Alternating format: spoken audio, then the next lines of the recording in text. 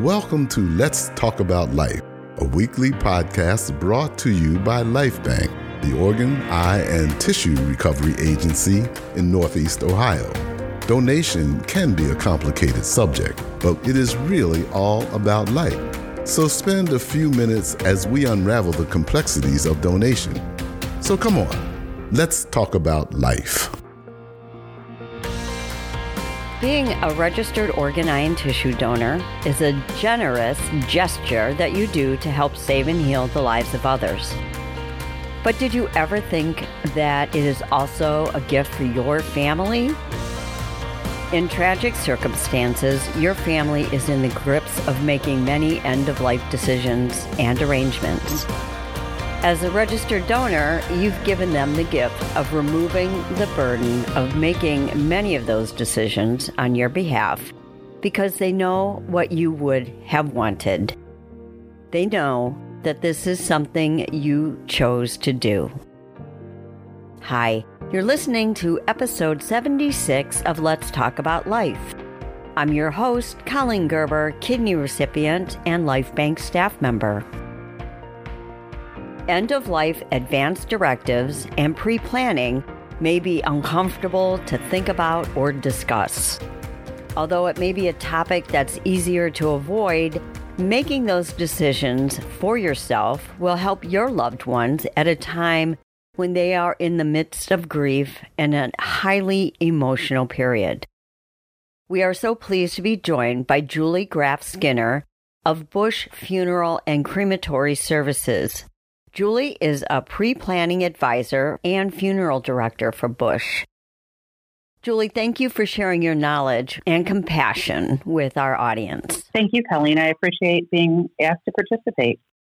We have been discussing that Bush and LifeBank have been really long-time partners. How do you feel personally about helping donor families and working with LifeBank? Myself and my team that I work with at Bush, so very privileged to have that opportunity. It really is so gratifying to see that someone can donate and help someone else move forward with their life. And it's something as a company we're very committed to make sure that we help those donor families and work through that donation process when it presents itself. Julie, earlier I mentioned that it removes the burden from the family if they know what their loved one's wish is in regards to organ, eye, and tissue donation. But I think that's where our partnership is so important because it really blends together. Why do you recommend pre-planning arrangements, and why is that so important for individuals to think about? Colleen, there are many reasons why pre-planning is a good idea. Not just a good idea, but a very loving idea that people could make the effort to make a plan and ease the burden for their family. Really, every day we see people walk through our doors and they come to us two different ways, either completely unprepared and often just wondering what they should be doing. Many times they've never even had a 5-minute conversation with their loved ones about their wishes.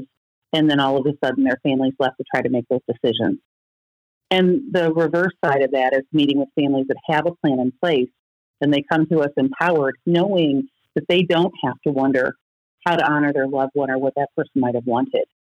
I think that the same holds true with organ and tissue donation. When we're in the tough days of our lives, we're having to make decisions on behalf of someone else.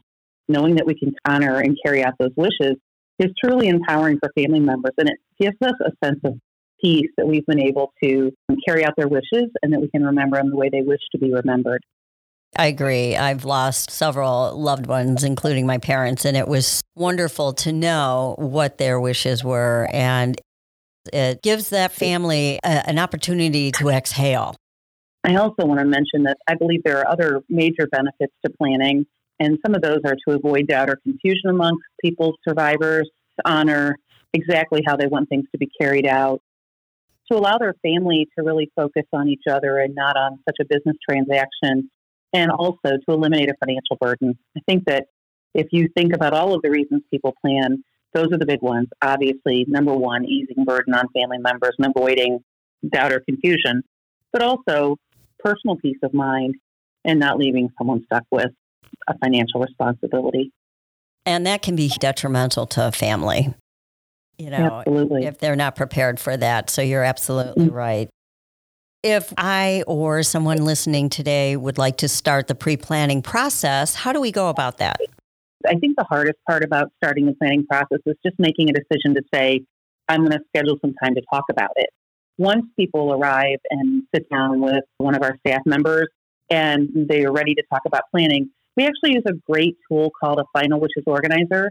It's a planning guide, as you were, and you probably have heard lots of people talk about different types of guides. Many funeral homes actually provide those to people. But I think what makes us unique is that we actually spend time sitting down with people and helping them complete it. So we walk through the process of gathering or creating a roadmap about what someone wants for their arrangements or what someone's planning for someone else. And we include the things that are going to be needed on any legal documents. We talk about any military history. We talk about who's responsible when they can't speak for themselves. You know, sometimes you might find that that would be a foregone conclusion that it would be a spouse or a child, and sometimes it's not. So really making sure that people give us clear direction about who we're working with, and also their preferences. You know, do they have preferences about whether they want burial or cremation? Do they have preferences about the types of services they want? Do they want something more traditional or perhaps something that's less traditional? If you think about 15 or 20 years ago, most funerals look very similar, but today people are choosing very unique things, and sometimes that includes a funeral in a different venue, whether it's on a boat in the middle of the lake or at a park or their favorite watering hole. Maybe people want to incorporate their preferences about the types of things that they like music or flowers, what their final disposition might be and where their final resting place might be. If they're being buried, do they have a cemetery or a mausoleum in mind? And if they're being cremated, do they know what they want done with their cremated remains afterwards? Would it be burial or scattering or placement in someone's home? There's a lot of different options. And we also include a listing of family that would be used for any type of publication on a newspaper or website. And so that organizer starts by helping people create, I like the word roadmap, a place for people to be guided so that they know what needs to be done when something happens. And for us as a funeral staff to sit down with a family and have most of that sketched in to be able to review with people, maybe we need to make a detour at the time of death because things have changed. However, it really is helpful to have most of that data in place and organized. And I think the next step of that process, of course, is determining the financial responsibility to it. So once you've decided what you'd like to have, putting a cost estimate together about that and ultimately discussing the different options in terms of payments. Wow, there is a lot to consider. Colleen, I think another part of the process that we work through is helping people put their special requests in order.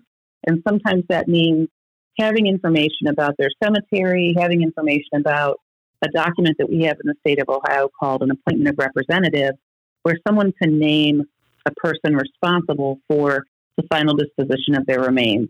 This is incredibly important, specifically for those families that are choosing cremation, because there is a hierarchy of who is allowed to authorize a cremation on behalf of someone else at the time of death. So much like people making decisions about organ, eye, and tissue donation, the same holds true with cremation, that there really needs to be some directives about what people want and how they want that carried out. That's super important, Julie. Thanks for bringing that up. People aren't aware of everything that is needed at the end of life. It's a little bit overwhelming. It's helpful to have somebody navigate that maze of what is needed between, like I said, registered to be an organ donor, medical power of attorney, and as you were saying, that individual name to give the approval for cremation. So thank you for bringing that up. You're welcome. Julie, we touched on this a little bit in the beginning, but why do you feel that it's so important that Bush and Life Bank partner together to support the mission of organ and tissue donation? I think it's important because we're often asked, specifically when I'm talking with people in advance of a death and when they're making their plans in advance, many times I hear people ask me questions about organ, eye, and tissue donation, and they want to know, how does that happen and what are their opportunities? And I often share with them one of the biggest things they can do is contact Life Bank to receive a donor kit, really make sure they read through and understand what organs, eyes, or tissues they wish to donate, that they complete that card, but most importantly, that they share that with their family so that their family is aware of what their wishes are. It's incredibly important. And while families may never be presented with the opportunity that that person is a viable donor, when it does happen, to be able to know that they can carry out those wishes and not wonder if they've made the right decision is incredibly important. You're right. It gives their loved ones who are left a peace of mind that they don't have to wonder. They know for sure. You know, it's really important that organizations that work in the same arena, meaning that you're working with people that have decided to donate, and obviously it's at the end of a life, and we are also dealing with those same people. It's incredibly important that we have a solid relationship because we are working together many times under great tragedy, and the better we have a connection, the more helpful we can be to those clients and families that we're serving. Our bigger goal is to support those donor families through such a difficult time. So Absolutely. You're right. We do come together to do that, and we're so proud of that. If somebody wants to reach out to Bush to pre-plan, how do they get a hold of you? So there's 3 easy ways to reach me. First of all, you can visit our website at bushcares.com, and under the pre-planning tab, you will find a link to me and my email. You're also always welcome to email me directly at jgskinner@bushcares.com, or you're welcome to reach me on my business cell phone at 216-789-5596. Julie, if somebody does want to pre-plan, can they also prepay for their services? And how does that all work? Oh, that's a great question, Colleen. And I think just like you talk about myths with organ, eye, and tissue donation, the same holds true to pre-planning. I think many times people will be a little bit hesitant because they believe they have to come to see us and make a full payment. And for many people, that really is not something that they can do. So the beauty of pre-planning is that they are actually able to make a payment that works with their budget. In the state of Ohio specifically, the law is very clear. If someone's going to pre-arrange a funeral and pay for it in advance, the dollars that they spend have to go into a fund outside of the funeral home's hands. And the purpose is to provide protection for the consumer or client that if something were to happen to the funeral home, that their funds are still safe and could be used at a different funeral home, or if they were to move out of the area, that they have the ability to take their plans with them. And last of all, to protect their dollars if they were to end up in a nursing facility or long-term care facility, that their funds are secured and allowable by Medicaid, that they've prepaid them. So the dollars go into a type of either trust or funeral insurance type plan, and that trust or insurance certificate is assigned to the funeral home to actually take care of the cost of the funeral at the time of their passing. But it's something that they can make comfortable payments with. And in many cases, especially in that insured option, give them protection while they're making their payments, that if something were to happen in the middle of that payment process, that many times the entire funeral balance would be taken care of by the insurance company. Wow, that's excellent. Thank you. And I just want to say that I think always when we're talking to people about end-of-life issues, it's something that makes people a little bit uncomfortable. But I would encourage you to make the phone call, because the next step of that is either talking with somebody at LifeBank who will help you understand your options or provide you information to do that, or somebody at the funeral home like me that will help walk you through the process. You know, it doesn't have to be as scary as we often allow ourselves to believe it might be. The hardest part, again, is just making the phone call or making the email and saying, I'm ready to talk about this. Once you get to that point and you actually have somebody that's going to guide you through it, it really does become much easier. And nearly every appointment ends with, wow, that was much better than I thought it was going to be. Julie, thank you for spending some time with me this morning and all you do to help donor families, but all families, get through such a hard and difficult circumstance. It really is nice to know that you're there to lend a hand to make things a little bit easier for them.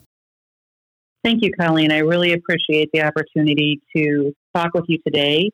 I will say that it's just a privilege for the Bush family and our team to be able to work with your team as we're helping families through a difficult time. We do come together to do that, and we're so proud of that. We hope you found today's episode inspiring and informative. Let's Talk About Life can be found on Apple Podcasts, Google Music, Spotify, and other podcast providers. And of course, always on lifebank.org/resources. We encourage you to subscribe, and we invite you back next week. And come on, let's talk about life. Thank you for listening to Let's Talk About Life. If you have questions about today's podcast, reach out to us at info@lifebank.org. Take a few minutes to do something heroic and register to be an organ donor by saying yes at lifebank.org. Literally, someone's life is depending on it.